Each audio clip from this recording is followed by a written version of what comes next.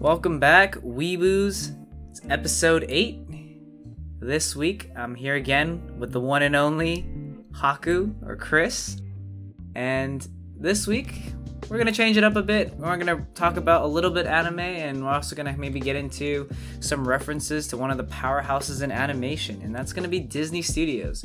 But before we get into it, let's kind of recap our weeks. Chris, what did you think about this current week? Was there anything that stood out to you? Was there anything that made you say, what is going on?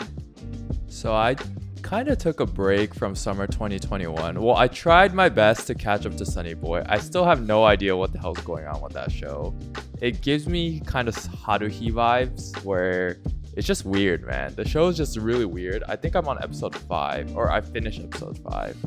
And I just can't get myself to continue the show because it's just strange.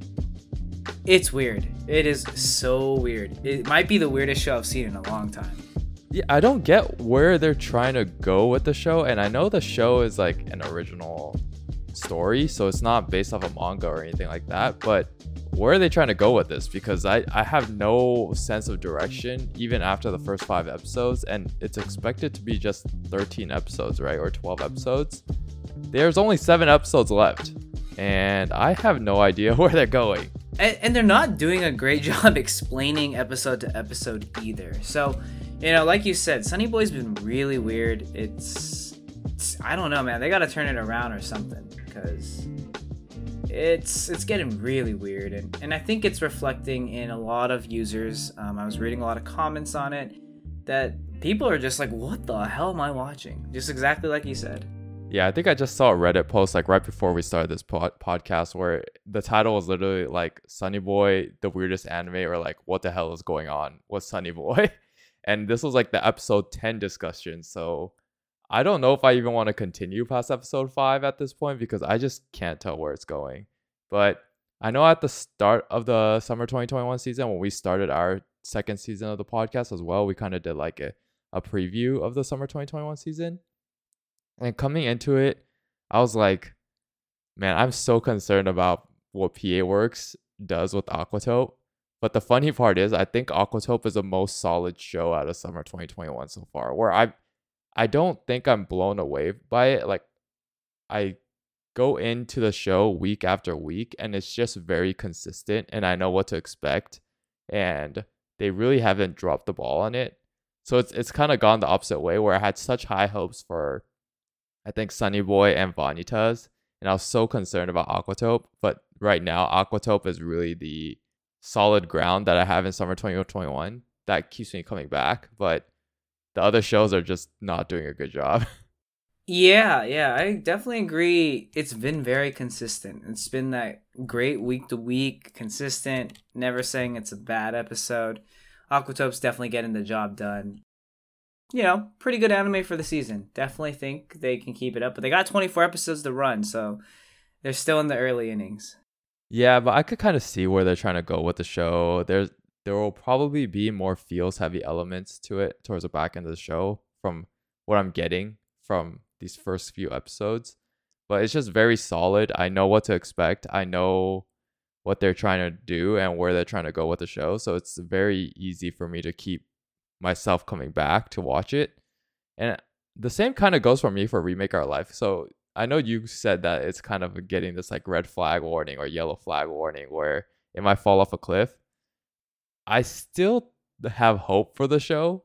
And before we get into Remake Our Life, I just want to give a little spoiler warning here. I'll put some timestamps at the bottom so you can skip this section of the podcast and go on to the next section. But yeah, if you haven't watched it yet, skip over this section because we'll be kind of going into details about Remake Our Life in terms of some spoilers. So that's just a spoiler warning. And I know they did this like weird time skip element thing. I don't know if that's a spoiler, but I don't think it's that bad. Like I can kind of see where they're trying to go with this though. Yeah, and like let's maybe touch in for anyone who didn't listen on to last week's episode. We were being a bit of our degenerates, you know, we had to touch on it, but we're talking about waifus. So, you know, I want to get your opinion on something on Remake Our Life.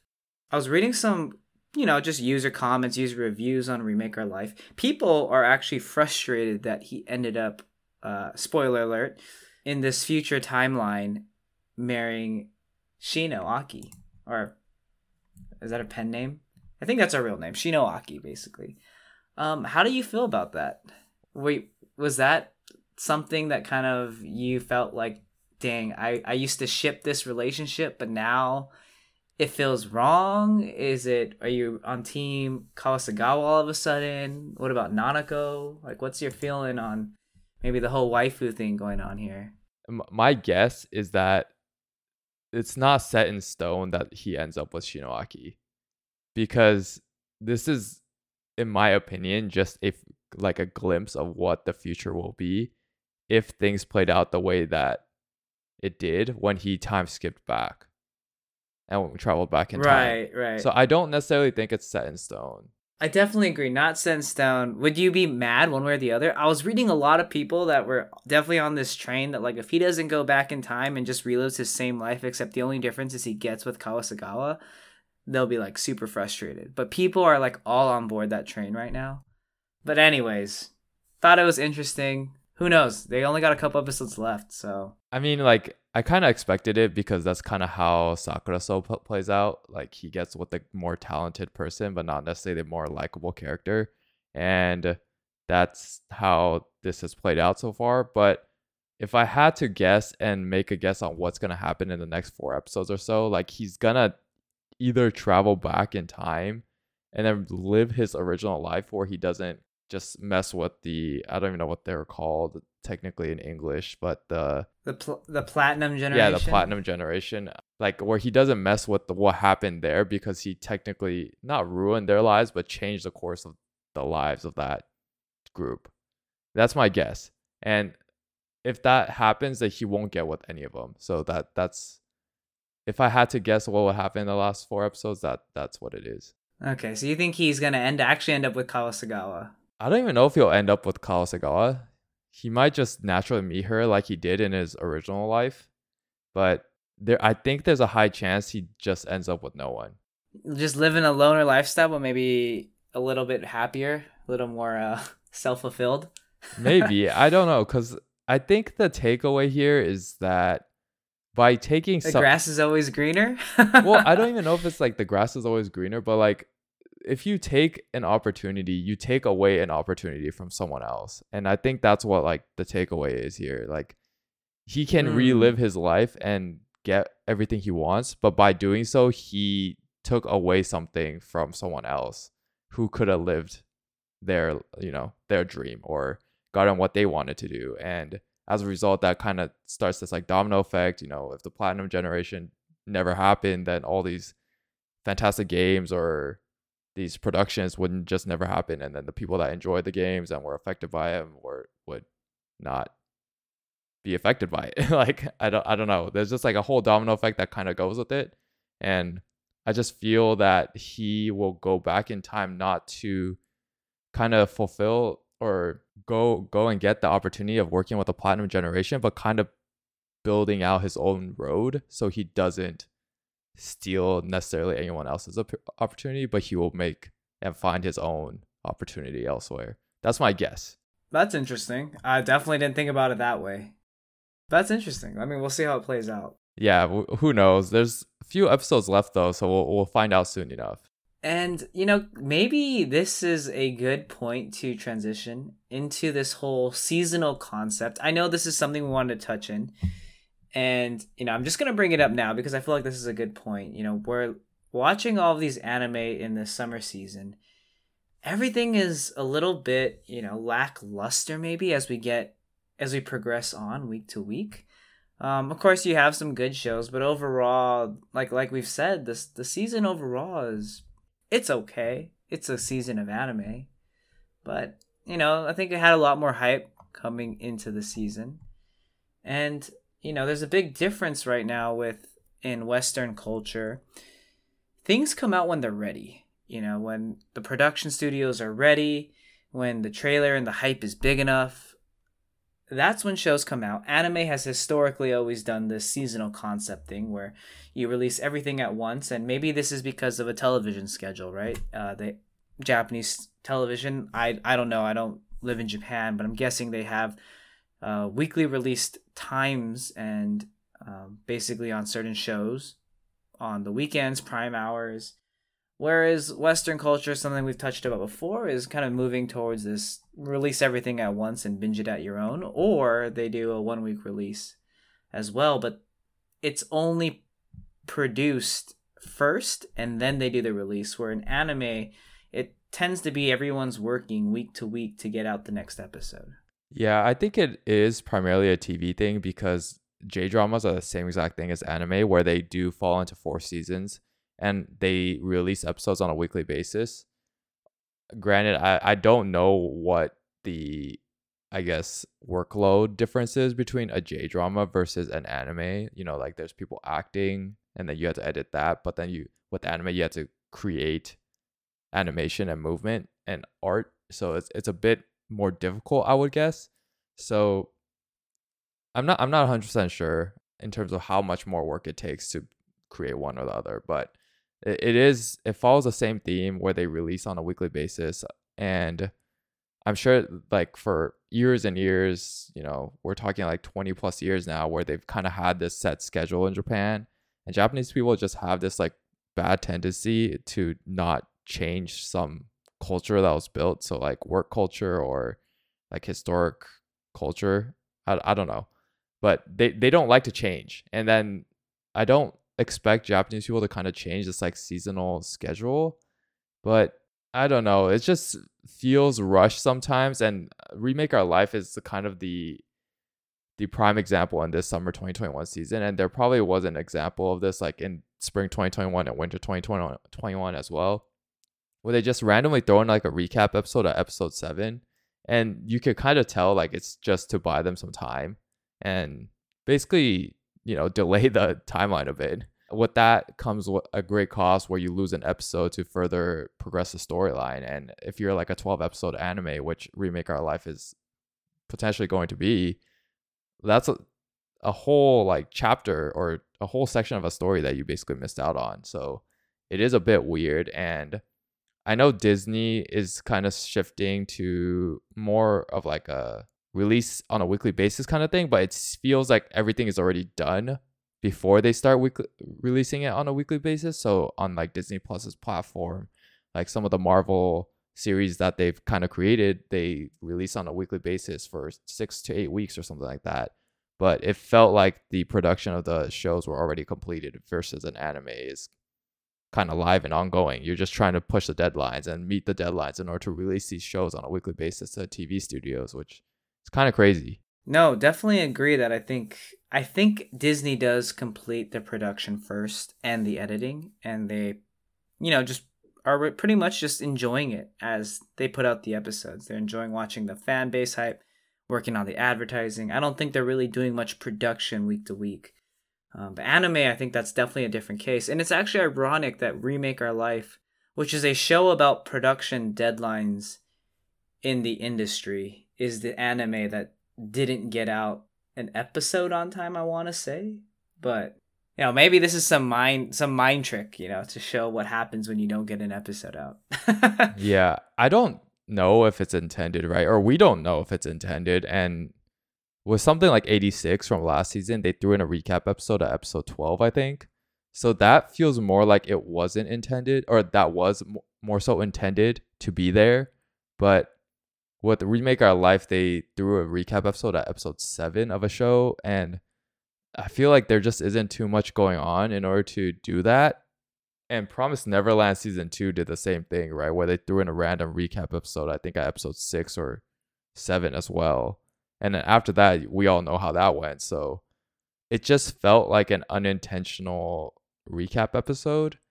And I don't know. I really just don't know if it's intentional or to just like buy time for the studios. But it does feel like sometimes that anime aren't ready. And because of that, like the quality of the shows just suffer from it, which seems, unfair to the creators and also unfair to the original like manga writers or artists or anyone else that's really involved. But I think what's interesting though is in the Western world with Disney primarily, right, they're switching over to Disney Plus. So they created like a streaming platform that allows them to kind of dictate when and where the the shows and movies are going to be released. And, that's not counting the movies that kind of hit the theaters, but Disney Plus provides them with the opportunity to basically set and dictate when their shows will come out. And they can do it on a weekly basis. They could do it all at once, whatever they want to do.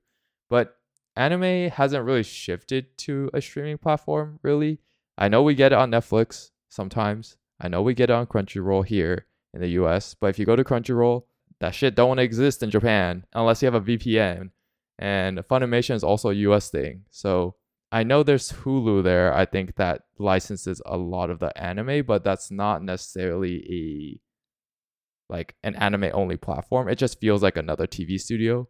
So what are your thoughts on this? Like, should Japanese people kind of switch over to like a streaming platform that allows them to release anime to their own liking? So let's just say, for example, like Kyoto Animation creates a Kyoto Animation streaming platform or a website. They could release their anime there. And I don't know if they charge like a subscription or whatever, but like maybe that gives them more flexibility in order to dictate how to release shows. I think it's interesting because something like a monster company like Disney, right? They're, in terms of production, one of the top. They got crazy amounts of teams working on this. They're always putting out content, and they have a lot of content they can reference, right? And that's the benefit of having a streaming service. When you look at something like Kyoto Animation, Bones, they're big studios, right? But they don't have the content where someone's going to sign up and say, I'll pay for your streaming service to go watch like your older anime as well as what you're coming out with. Because, some of these studios, yeah, they put out 2 to 3 anime a year, but it's not worth it to pay for just those 2 to 3 anime when it maybe only 1 or 2 of those are really the ones you want to watch. It's almost better at that point to wait and see it on TV or Crunchyroll. Now, having said that, I do think there's opportunity here in Japan to maybe move away from traditional TV and streaming. And whether that's like Japan's own type of Crunchyroll or maybe some type of streaming service that gets the rights more exclusively, I think for both, it's a win-win for both consumers as well as the anime production studios themselves. I think they can get more revenue that way, and they don't have to worry about budget if they're being paid upfront by a streaming service. I do think that's one of the issues here. Like, we're talking about how most likely a lot of these studios are releasing episodes week to week. And if they flunk or bomb like the first couple, that budget, might shrink, right? Their budget might get cut by episode 4. And the studio might just say, you know what? It didn't pan out. We're cutting the rest of the budget for the rest of the season. Better luck next time. That's what it feels like to me. And whether if you're a production studio, like Netflix is buying the rights for like Violet Evergarden, and we know this 6 months to a year before it comes out, it's going to be good. I don't know what they paid up front, but that budget is there and that budget's not going away. It's almost like a commitment. And, I think that's the difference between the benefits of having some type of streaming service or something up front that you're going to be paying for. And maybe they need to incorporate this with more than just anime, right? Like Crunchyroll has some dramas. Maybe they need to do a little bit of drama.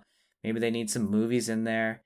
Maybe they even need to get something like Studio Ghibli on board. But right now, I think and maybe because it's regional, each of these big studios, they don't feel united almost. It's not like Disney just buying up all these small production companies and owning like almost everything in terms of animation. And I think that's the difficulty with anime. But I wish it was for both people writing the animes, the writers, the studios. I wish the quality was better rather than, end up midway that you have to just push it together because you're out of budget. It just always seems sad when that happens. And another thing that, we're kind of overlooking here is I do think that there is a discrepancy between Japanese people in terms of how they want shows to be released versus how we want shows to be released in the US. And I kind of think we touched on this before, but something like Netflix, where they do have the rights to stream Violet Evergarden, Beastars, and some of these other shows, I think like Great Pretender on Netflix as well. I believe Violet Evergarden and Beastars, at the very least, I'm not sure about Great Pretender, came out on a weekly basis in Japan, and they still released anime the traditional way on Netflix, but they released the shows in bulk in the US. And that might be like a rights thing. That might be like a we need to obtain the rights in order to stream it in the US, and that takes a longer amount of time, so we can't release these episodes on like a simulcast basis like how Funimation and Crunchyroll does it.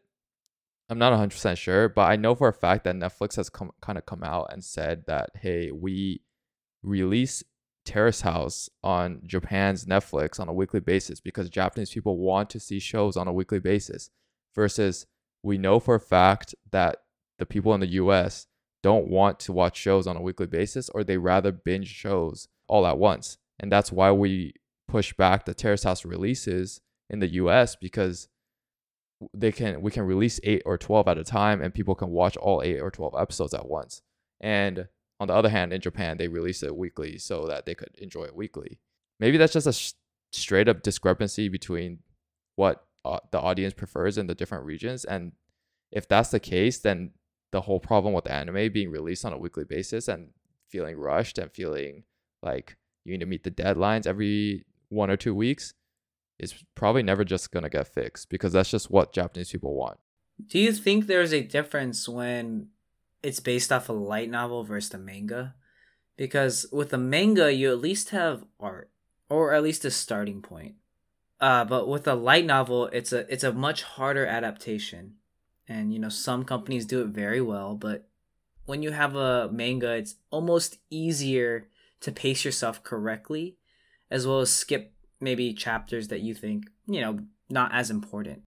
I think that's actually a really interesting topic, because there's kind of two sides to this story. So one, right, the manga gives you the character design, gives you kind of the animation, what scenes you want to get in each episode.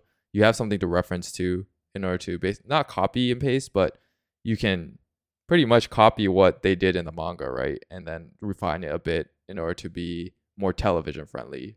And light novels obviously don't have that. You have the whole screen, the script. I mean, not the screen, the script written out for you, but you kind of have to create the character design. You had to create the setting. You had to create the design of the world they live in, or etc., which is a bit more work, I would say, up front. But the problem with adapting a manga is you will always be compared to the manga no matter what. So if you do something and fuck up the character design, or mess up the plot, or take a different trajectory compared to the manga, you will get bashed and be sent to the shadow realm for the rest of your life. You may never work in the anime industry ever again, JK, but like there's that comparison where the manga is this like holy grail, and if you stray away from the manga, the anime's crap. Like that's happened multiple times. We've seen it, in reviews. We've seen people bash on shows over and over again. So I do think there's kind of I don't know, there's more freedom, I would say, with light novels almost, where you can kind of deter away from the traditional norm, be a little creative with your character design, create a setting that you envision in your head, etc. And then maybe that fits the plot better. I don't know. But with the manga, you do that, you're done. Yeah, it's definitely something that's a hot topic. Is always really good anime. You can always reference the manga or the manga. And if you do it correctly, a lot of people, you have a big fan base to start almost, because usually the manga come out several years in advance. And the light novels are very hit or miss, right? Like I think Sword Art Online is a light novel. Each season is basically a book, right? But there are some shows that are just completely adapted after the manga's completely finished. Like I almost think Demon Slayer was one of those where the manga was almost completely done by the time they started making the anime adaptation. And it plays pretty true so far to the manga, and I think that's why Demon Slayer has had such a big crowd, because it's had a big crowd in the manga community for a long time. Yeah, I think Demon Slayer is kind of an outlier because one, the manga itself is good already. So if you adapt it to anime and you literally don't stray off the path, then you're gonna get good results probably, just because there's an audience for it really. But with light novels like Sword Art Online, like you said, like I've read a few of their light novels, and I don't necessarily think they've strayed off the light novel path. it's just what it is. And some of the storylines just aren't as good as the other ones. And that's simply what it is. And that's not necessarily on the animation studio. That's not on the, I guess, the drawers or the animation artists or etc. It's just that's what the script is and that's what you're given. And to be honest with you, Sword Art Online's like animation is actually pretty good. So if anything, the animation studios have done a hell of a job taking that script and making it into a better show than what the script actually really is. So No, yeah, they definitely do a very good job. And honestly, I when I read light novels, it's hard because the translation isn't always perfect. I'm missing a lot of the grammar and I think a lot of the emotion that actually should be there if it was read in Japanese.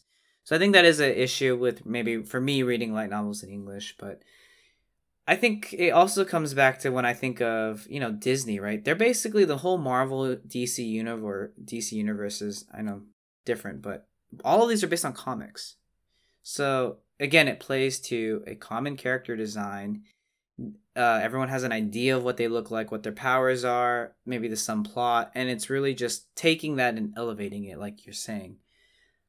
And maybe that's the difference between, that just copying down what's there and how do you take what's there and elevate it.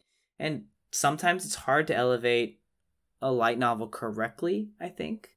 And I think that's what makes Disney so strong is that they can take a comic and turn it into a full-blown movie where the entire movie is a banger.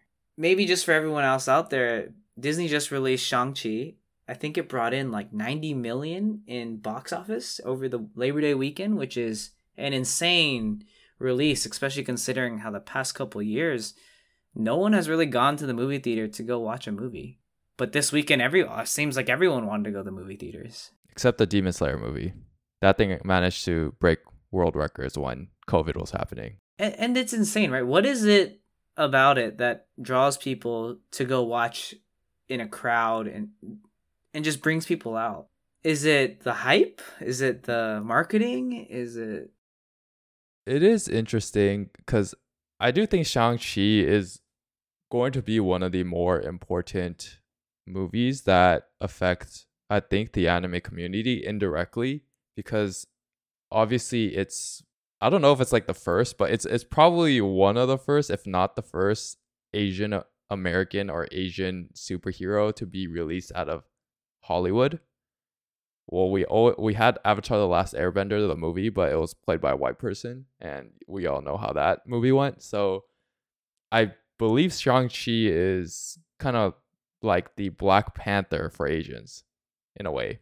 And I don't know if that's going to break a new path or a new opportunity for anime to kind of break into the Hollywood scene and basically create more opportunities for Asian Americans or Asians in general to act in Hollywood. And that might affect anime tremendously if that happens. But I don't know what it is. I just heard Shang-Chi's a great movie. I knew Demon Slayer was a great movie. But these are two movies that are purely Asian. I don't know how else to say it. And they've done great in terms of the box office, which was actually great to see.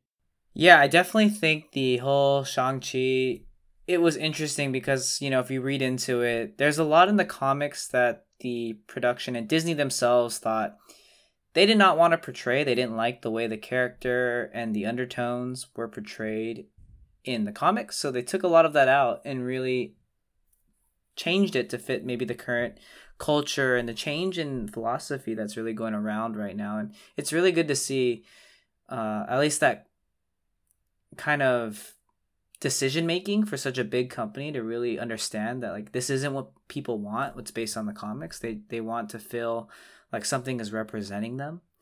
And that's the hard part I think with anime, right? It's not a real person. So do you really think a movie like a Disney movie or more Asian representation in Hollywood can really help anime? Do you think someone or some studio one day is really going to be that gung ho and say, anime is a really big opportunity. I think we should produce it? Because there's a lot that could be produced, right? I'm sure Japan and a lot of those writers have plenty of material they could choose from. I think this is more so a thing that will affect manga writers or writers. Like it might even be like light novels more so than just anime, because the thing is anime is a portrayal of another form of storytelling pretty much, right? There are certain stories that have original stories like Sunny Boy, like we've talked about, where the anime is the original story. But in most cases anime is adapted from a light novel or a manga, and there it's just portrayed in a animated storytelling fashion.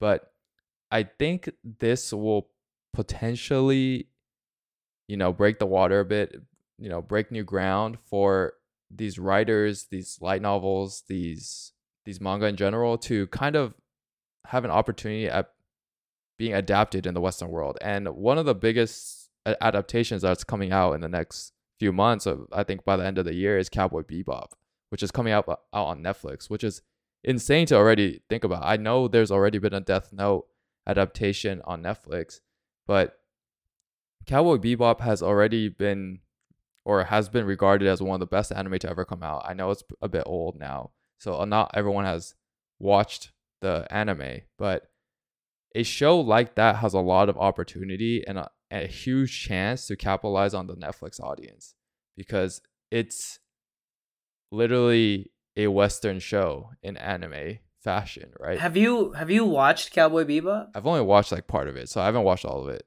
So it's being played by John Cho, right? That's, I think, am I correct I think so. understanding? That's actually going to be really interesting. How many people do you think are going to understand that Cowboy Bebop is actually an anime adaptation? Or do you think people will just watch it and not have no idea like where the origins of it's come from? I honestly think it would be better if people just enjoy for what it is. Like you don't have to compare it against the anime. You don't have to know that it's an anime adaptation. Maybe if you like it a lot, you find out that it came from an anime and that, you naturally find out that way. But in order for anime to become normal like Disney and accepted by society in a non-geekish way, it has to be normal. Like people have to watch Cowboy Bebop because it's a good show, not because it's an anime adaptation, not because you loved Cowboy Bebop the anime, but it's simply a good show. And we haven't seen that to this date with anime movies and shows in Hollywood. And that's the problem, because we've seen the Death Note adaptation. It's crap. Nobody should watch it. Don't watch it. We've seen Ghost in the Shell. It's not great. It's whatever. It's the biggest appeal of it is Scarlett Johansson is the main lead. I don't know what else we've had, but we know that Your Name, the adaptation, is in the works from what we've heard.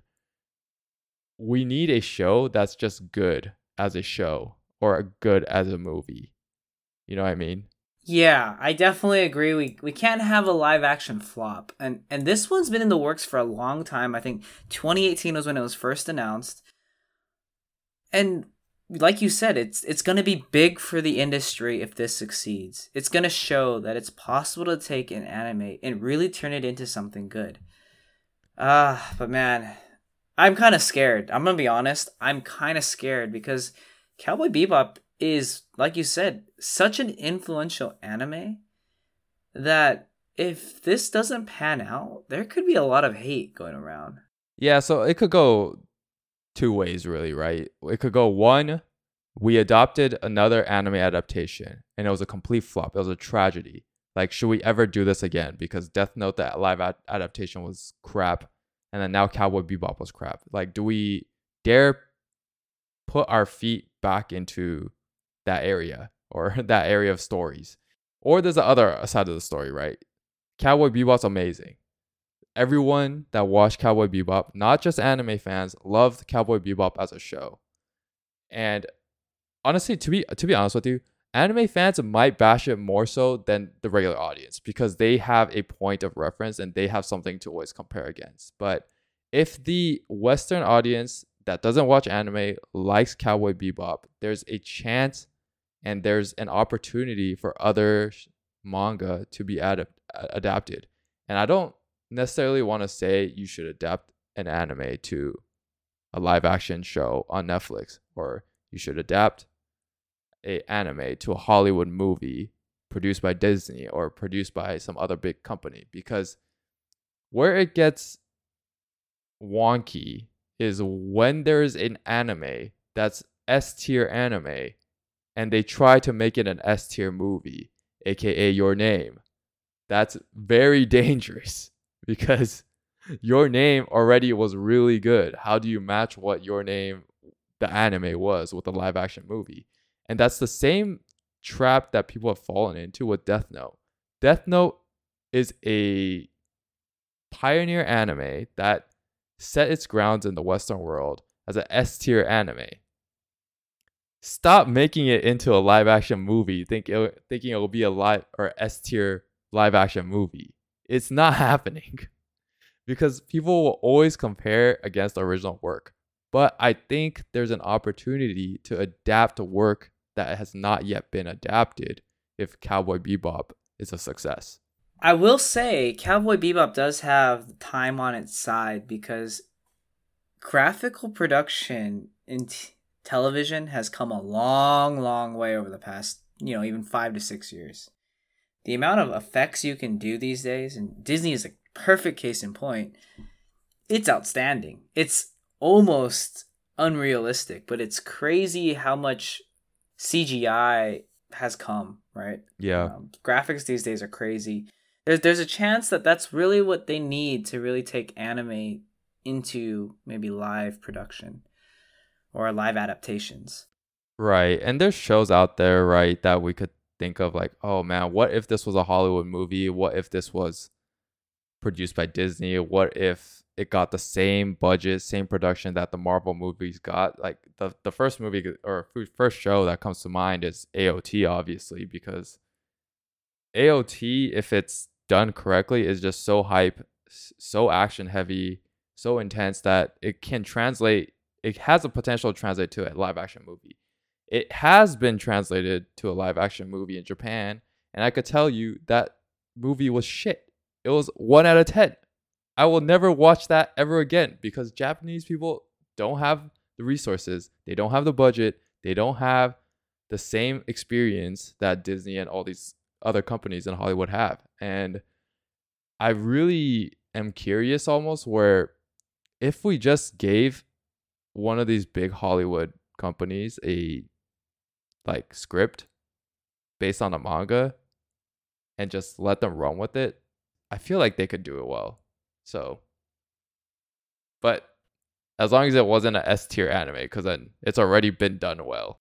I think a interesting point of discussion here is Disney movies that are animated, not the Marvel movies. Where I'm talking about like the Inside Outs, the Up, the other movies that they've kind of produced recently, including Pixar. These movies are animated. They're kind of targeted towards a younger audience. They're, I don't know, I don't want to say childish, but it's definitely more of a child targeted movie. How has Disney's movies kind of become more widely accepted by adults? So Inside Out is like the biggest one that I could think of, right? Where it's more so targeted. It's so clever that it's like more so targeted towards adults than it really is for children, but children enjoy it just as much. What has happened like with Disney where it's just widely accepted to be watched by all ages? Obviously, it's been a big hit globally, something like Frozen where it popped off all over the world. But how can anime kind of learn from what Disney has done in order to become more targeted to an older crowd or a wider range of an audience, and also just more socially accepted by people around the world? So I will say, I think what Disney does really well is they have a lot of subtle things that you don't pick up on as a kid. But if you watch it as an adult, they take a different meaning. And what I mean by that is, let's take one of Disney's recent movies. I don't know if you've seen Soul. I have. Very, very adult themed, but they make it very, very childish. And I think when you're a kid, it just seems entertaining.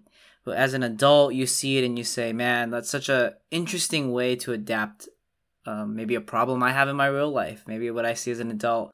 Or maybe that loss of loss of a dream almost that you kind of give up on as you become older. And I think that's the difference, is that you have to be able to have other meanings within a show. You can't just play to one type of age group. You have to kind of have small meaning behind some of the other parts of the show that really give more depth. And if you watch it a second or even third time, you pick up on a lot new things. And I think some of the anime that are more historically well regarded, they were more directed towards one or the other audience, right? Like, you can't watch Steins Gate as a kid and be like, this is great. But you can watch Naruto as a kid and be like, this is amazing. But as an adult, the initial Naruto, you'd be like, yeah, not really my cup of tea. Right. And I think with shonen and shoujo specifically, right, that those are more tailored towards kids. It's just naturally more tailored towards kids. Although there are older people that obviously enjoy shonen and shoujo more, or they do enjoy it for what it is, like, you can tell that it's not a show made for 30-year-olds, 40-year-olds, 50-year-olds, etc., because it's a growing up story showing a child, falling and pursuing their dreams and whatnot. Or it'll be about, like in a shoujo's case, a relationship in high school, or a relationship that you're kind of cultivating throughout your life. Right. And I think that the point that you just made there, the growing up, coming of age issue that anime always does, it's great. I love watching it. But as I get older, sometimes you're looking for maybe those your names. You're looking for something that has a more meaning. You're looking for a little bit of Aquatope. You're looking for a little bit of Remake Our Life. And you almost want something that's going to combine all of that into one. Yeah, and I think recently with anime, there has been a trend where they're kind of running this middle ground almost, where there are shonen shows that are almost catered towards the young adult or the adults. And I just talked about the show, but AOT is like the first one that comes to mind. Demon Slayer is another one that comes to mind.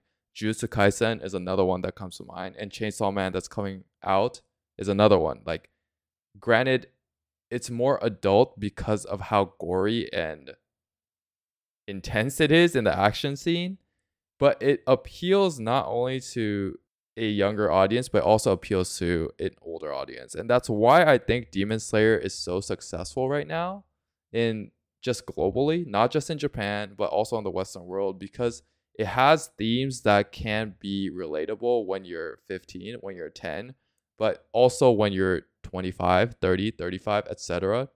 Because it doesn't pigeonhole the main character and the storyline to just being like, hey, I'm like 10 years old trying to become a 15-year-old trying to save the world, which a lot of shonen is naturally. But even then, anime is still just a weeb otaku genre, where it's just never on the same level as Disney. Wherever you go, if you talk about anime in a public setting, you'll probably be frowned upon if you're in the US.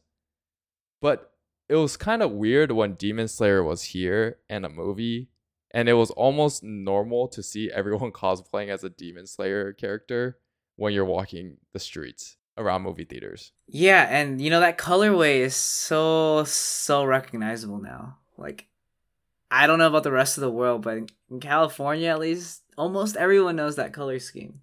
I actually have a you might hate to hear this, but I think I know the best chance, in my opinion, for anime to get adapted and to get adapted well is the isekai genre.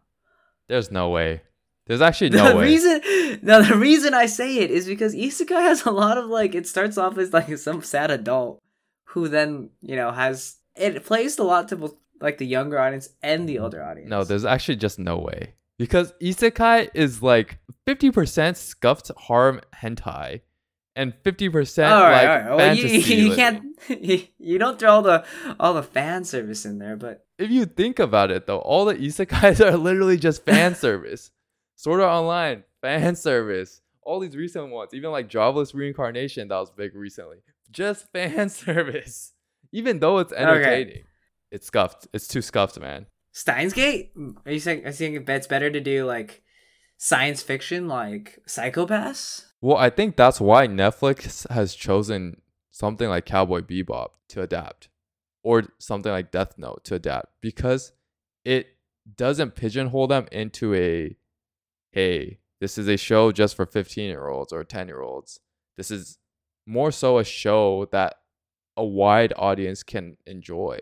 And that's the same with Your Name. Like, all these shows aren't just shows that are catered for one type of audience. There's a wide audience that can enjoy the show, and that's why these are the ones that are getting adapted.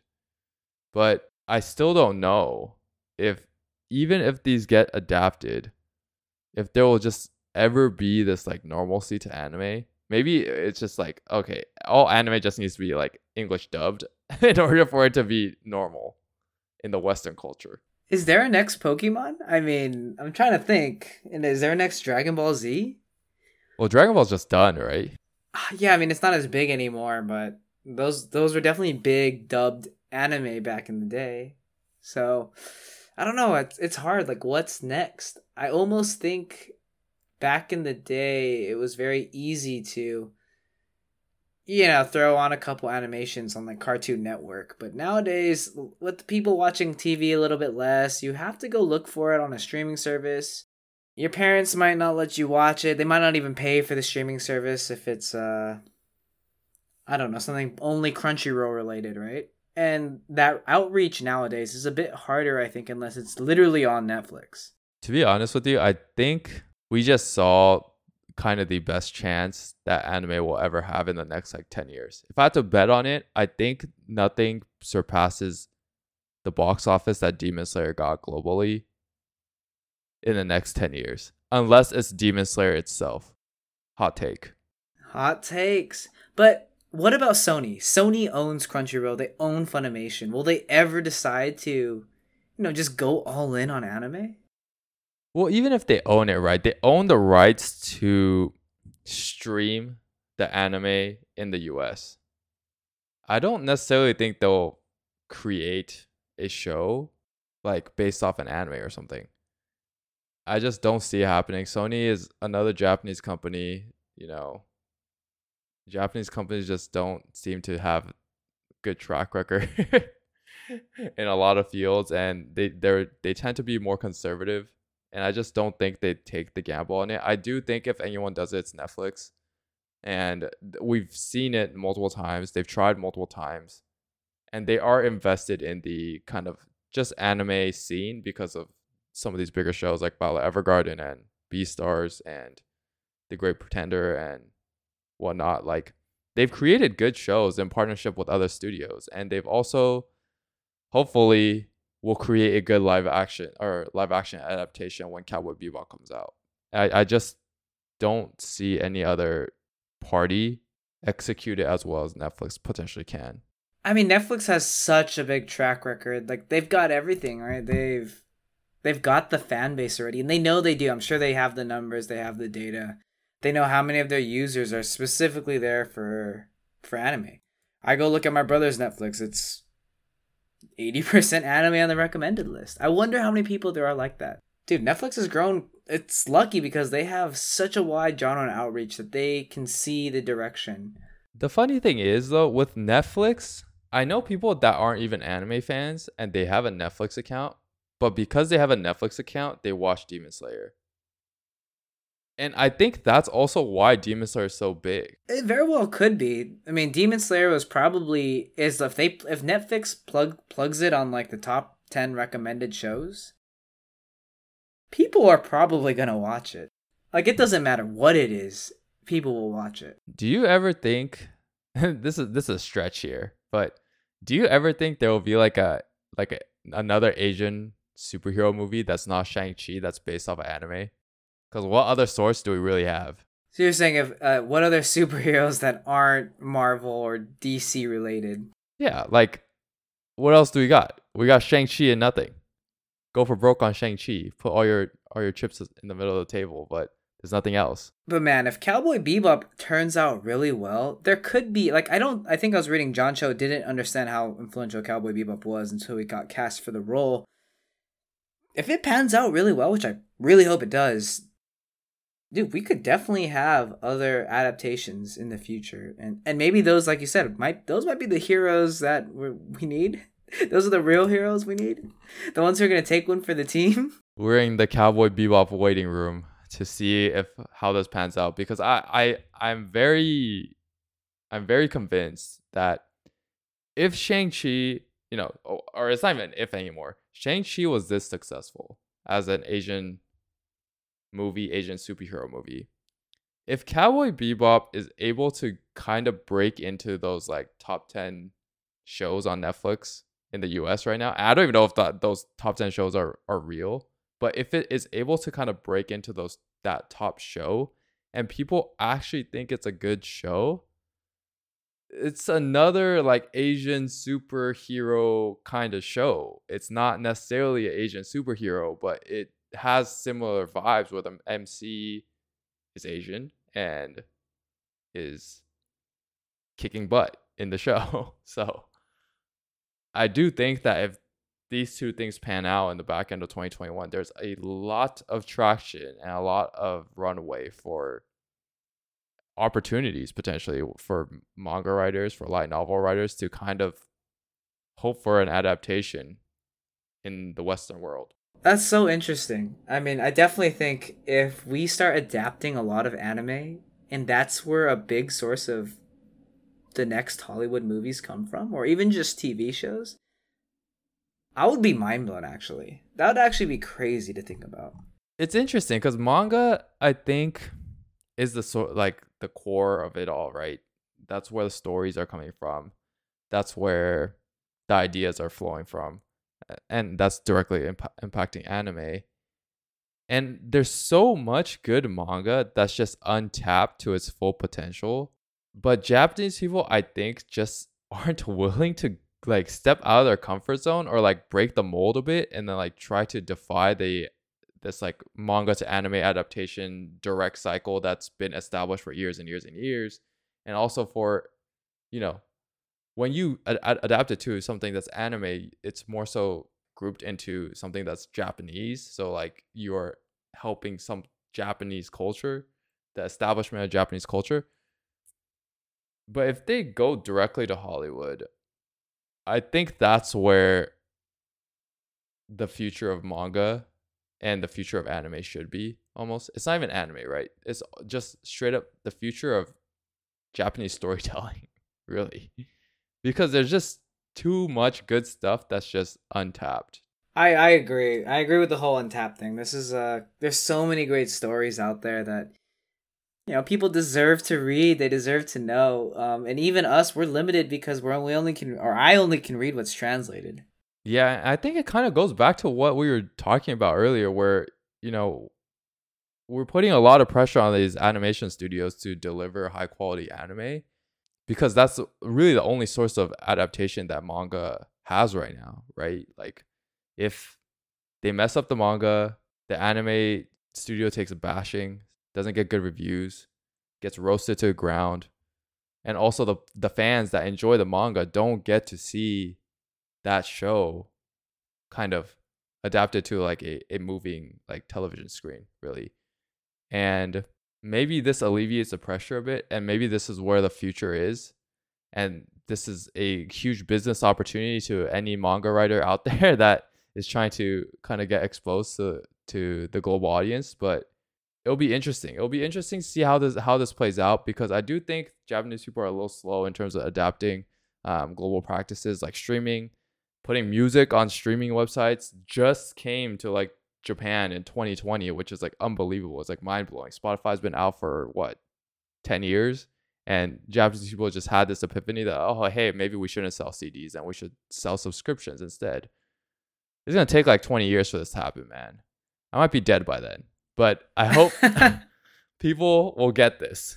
That's all we can hope for. And we need, the difference is that voice actors they're hidden behind the scenes, right? There's no clear one person who's the Marvel superhero for that character.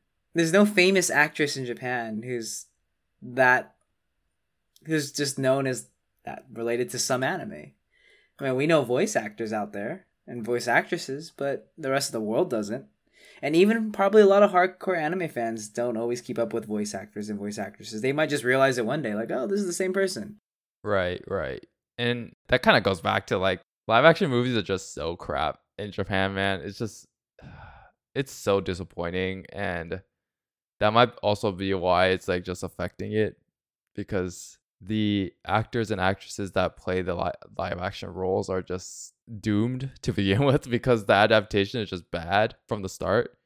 And I mean, like, not all adaptations are bad. Like, don't get me wrong. There's a few out there that I can like wholeheartedly recommend with confidence that people who like the anime will enjoy it as well. But because all the other ones are so bad, it's pain. Let's hope the ones coming out kind of leave us with a lot to look forward to.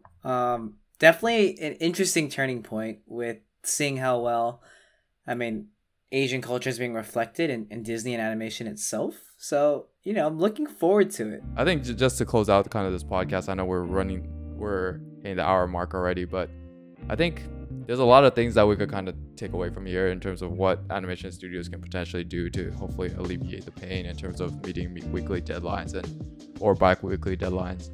I'm not sure how it works to the complete details, but and on top of that, Disney's been doing a lot of adaptations in terms of how to target a wider audience, how to translate animation to a global audience. And I do think anime has the opportunity to kind of do that. And we've seen it in the past already, like I said, with AOT, Demon Slayer, and potentially with Chainsaw Man coming out at the back end of the year, where it is attracting to a wider audience. But hopefully there are more shows like that, because I do think, and maybe we'll have an episode on this later on where we kind of talk about things that bother us in terms of anime, but there are certain things that are just too anime and too anime cliche almost, where it is a bit cringe. So maybe the removal of that would help.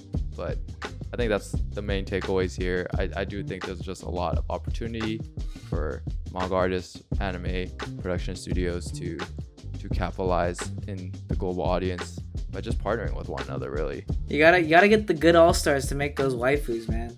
Don't do them waifus dirty. All right, well, we don't want to offend anyone out there with the waifu comments again, so I think it's time to close off this podcast. And nice serious episode this week, maybe on the direction that we think everything's gonna go, but I guess until next week, we're just waiting in the Cowboy Bebop waiting room. All right, till next week, weeboos. See ya.